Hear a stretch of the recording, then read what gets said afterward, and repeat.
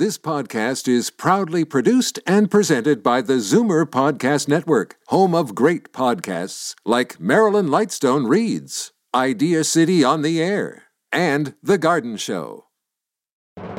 You're listening to the Zoomer Week in Review, brought to you by CARP, fighting to hold politicians accountable for better health care. Find out more at carp.ca.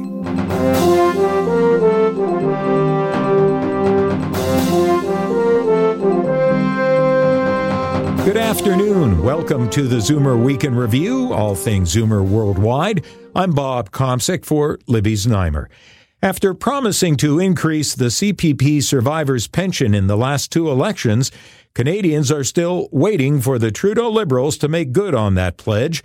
Even if Ottawa eventually does, wait till you hear how long an expert thinks it may take until any changes are fully phased in.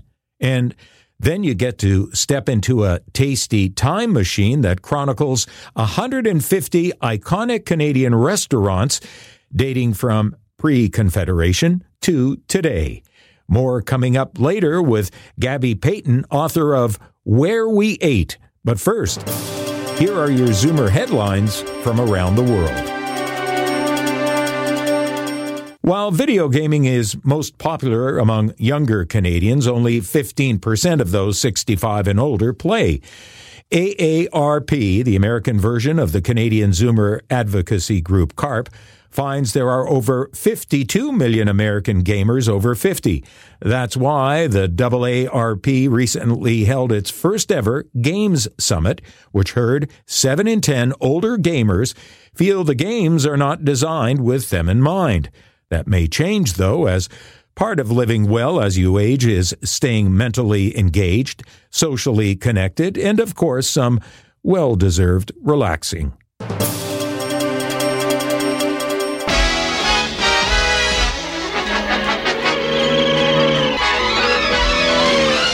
Move over, George. A fully electric flying car has received approval to start testing on the road and in the air. The California automaker calls it one small step for planes, one giant one for cars. May see it in the sky in a couple of years. Cost?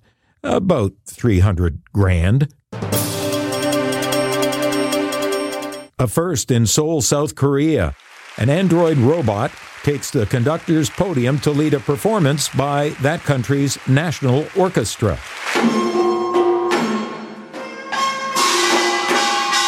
The robot first bowed to the audience before waving its arms to conduct. The actual conductor says it showed humans and robots can coexist and complement each other rather than one replacing the other. A Danish study shows women in their 50s who took hormone replacement therapy for menopausal symptoms had an increased risk of dementia within 20 years.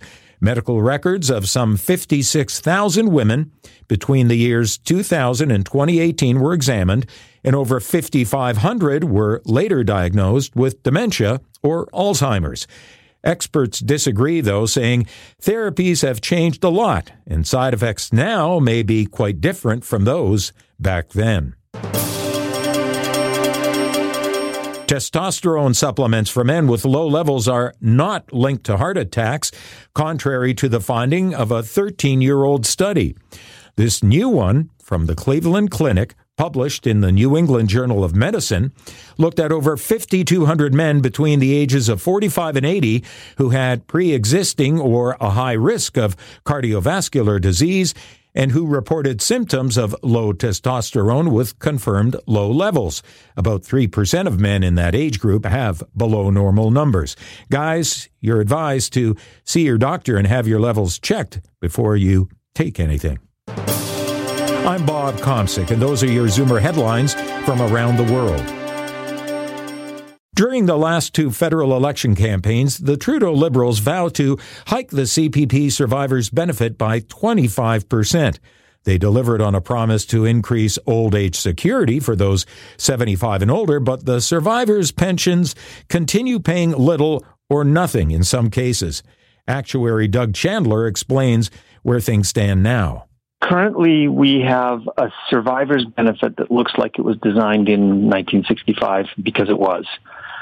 When you look at it, you see it makes sense in a world where women don't work, certainly not after they're married, and most households are single-income households. It doesn't work as well today. So that's why it's time to look at survivor's benefits.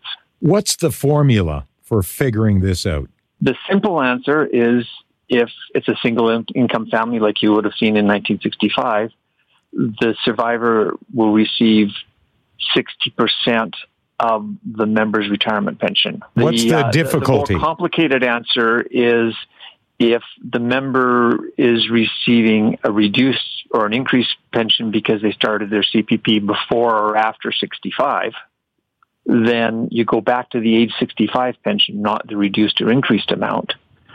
And if the survivor has a CPP retirement pension of their own, then they're not going to get the full 60%. They're going to get less, perhaps nothing if they're already getting a maximum CPP retirement pension. There have been changes to the basic retirement pension, a number of those, but no real changes to that basic structure designed for the widow of a man who's the sole breadwinner. Do you find that head-scratching, that hasn't been dealt with yet?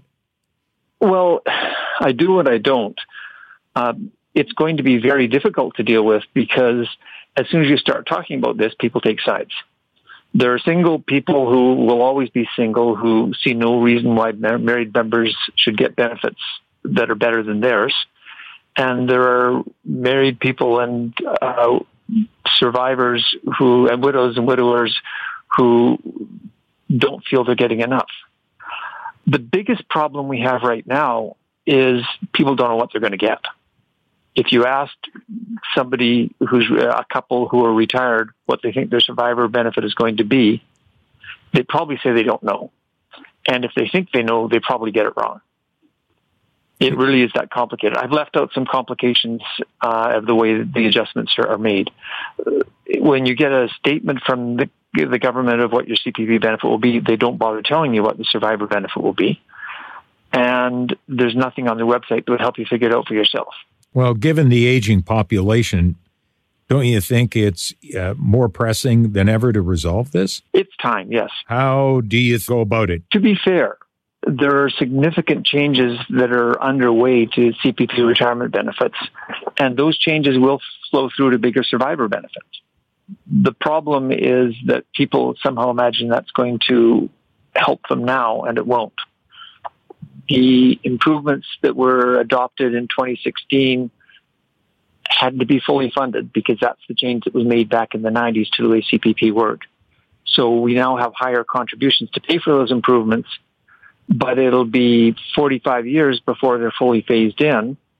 And for survivors, it will take longer than that because the survivor pension is based on the retirement benefit that went before. Once those are fully phased in, half a century or more from now, people will be getting, in some cases, 50% bigger survivor benefits than they're getting now. So there are improvements in the works. Half a century? But we still have this structure that somebody who's getting a maximum pension might not get anything. And you pointed out half a century. It's going to take that long to work its way through the system? That's the track we're on now for the improvements to retirement benefits and the related improvement to survivor benefits that have already started. An improved survivor's pension apply to current and future recipients or just to those starting to receive it after an increase were to take effect? People who are already drawing their pension, it's pretty difficult to change it. That's not something you would normally do. If it were to happen, it would have to be on some sort of an optional basis that, for example, if they elect pension splitting, right now pension splitting stops when the first person dies. You could somehow give them the option to elect pension splitting and have that carry on for longer.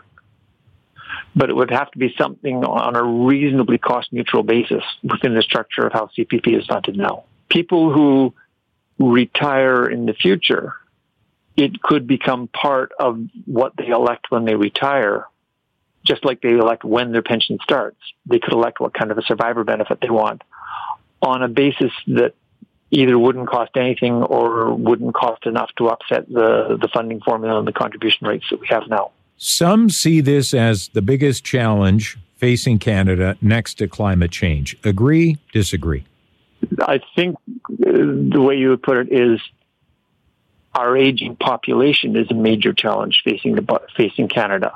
Maybe not the biggest, but certainly a big long-term challenge, the same way as climate change is a big long-term challenge that's been put off too long and that we have catching up to do. This is just part of the aging picture. And that's an important thing to think about when you look at CPP survivor benefits. You can't look at them in isolation. You have to look at, if you pay this extra survivor benefit, how much will the member actually get to keep after taxes, after GIS clawbacks, after OAS clawbacks? It's the whole package of taxes and benefits for seniors that needs to be considered in the context of an aging population. Actuary Doug Chandler, who's also an associate fellow of the National Institute on Aging. I'm Bob Komsic, and this is the Zoomer Week in Review. Coming up, the author of a book for foodies. Where We Ate looks at 150 iconic Canadian restaurants from before Confederation to now. You're listening to the Zoomer Week in Review, brought to you by CARP, giving you the opportunity to get involved and make your community a better place for seniors. Find out more at carp.ca.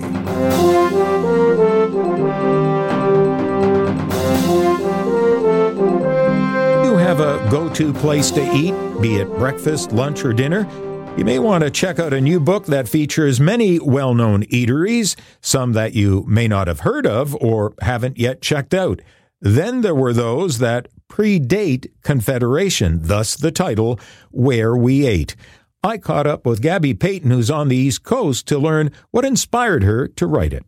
For me, it actually started, I was writing a column for the Food Bloggers of Canada about iconic Canadian foods.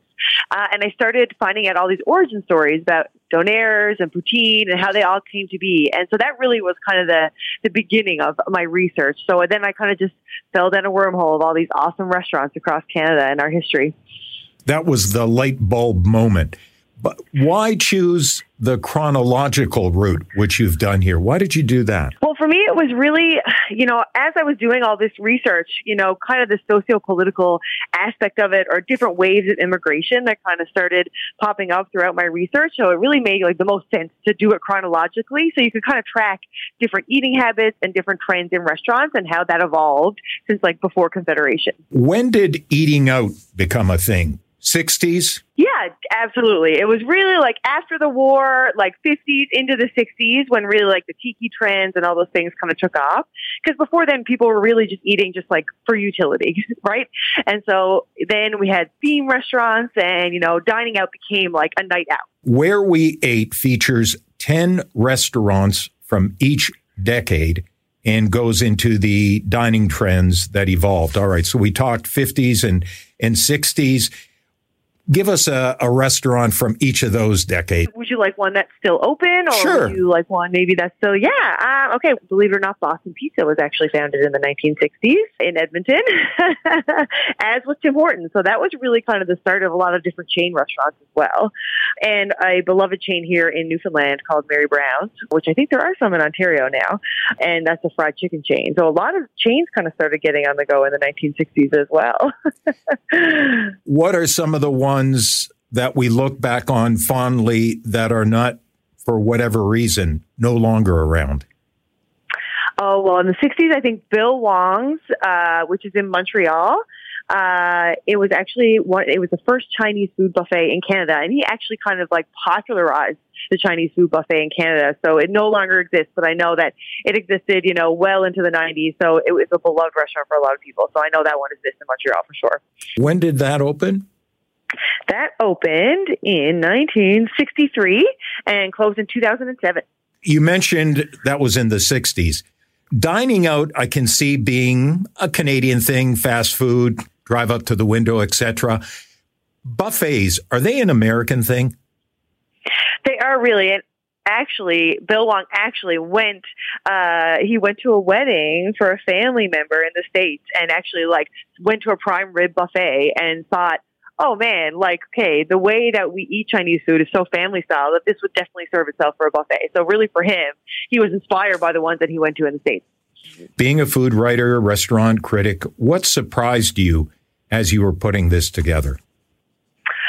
Well, you know what? I really think that the contribution of Greek immigrants, there are so many dishes that we attribute as Canadian, Hawaiian pizza or the donair, and they were all invented by Greek immigrants. Chain migration and pizza shops and all those things like that were really a big part of their immigration story, and that it really has a tremendous impact on where we eat all across Canada. Why do you think that is?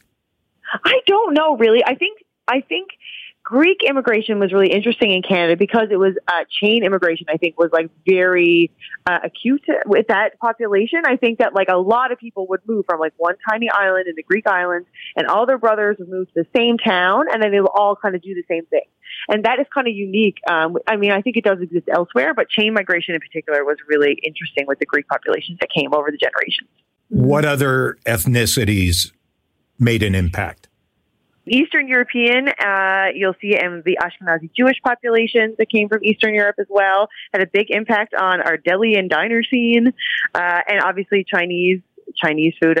Exploded once the Chinese Exclusion Act in the 1940s was repealed. Then there was an explosion of Chinese food restaurants all across country. So they probably have. I think there's a Chinese restaurant in every small town across Canada. They definitely are the most ubiquitous for sure.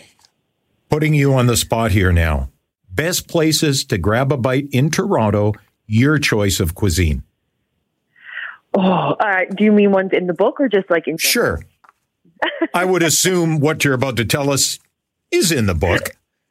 Absolutely. Well, the three that are still open, and they are favorites of mine, they always were, are the Senator, which is downtown, a Greek diner. It's been open since the 20s. And then United Baker's Dairy, which is a Jewish dairy restaurant up in Forest Hill, and they are amazing. I love their latkes, and they have a great pea soup. So they are two of my favorites for sure. Give us one more. We got to win place in a show, so we need somebody in third place here, a third one. Korean Village. Korean Village restaurant is instrumental in founding Koreatown. So they are definitely a great spot to go as well. Gabby Peyton, your debut book, Where We Ate. Maybe after hearing this, it's where some of us will eat. Thank you for your time. Thanks so much for having me. And that brings us to the end of this week's edition of the Zoomer Weekend Review. I'm Bob Komsic for Libby Znaimer. Thanks for joining me. Be sure to come back next week to stay up to date with all things Zoomer worldwide. Zoomer Week in Review is produced by Zeev Huddy, Christine Ross, and Paul Thomas. Technical producer, Justin Eacock. Executive producer, Moses Znaimer. This podcast is proudly produced and presented by the Zoomer Podcast Network, home of great podcasts like Marilyn Lightstone Reads, Idea City on the Air, and The Garden Show.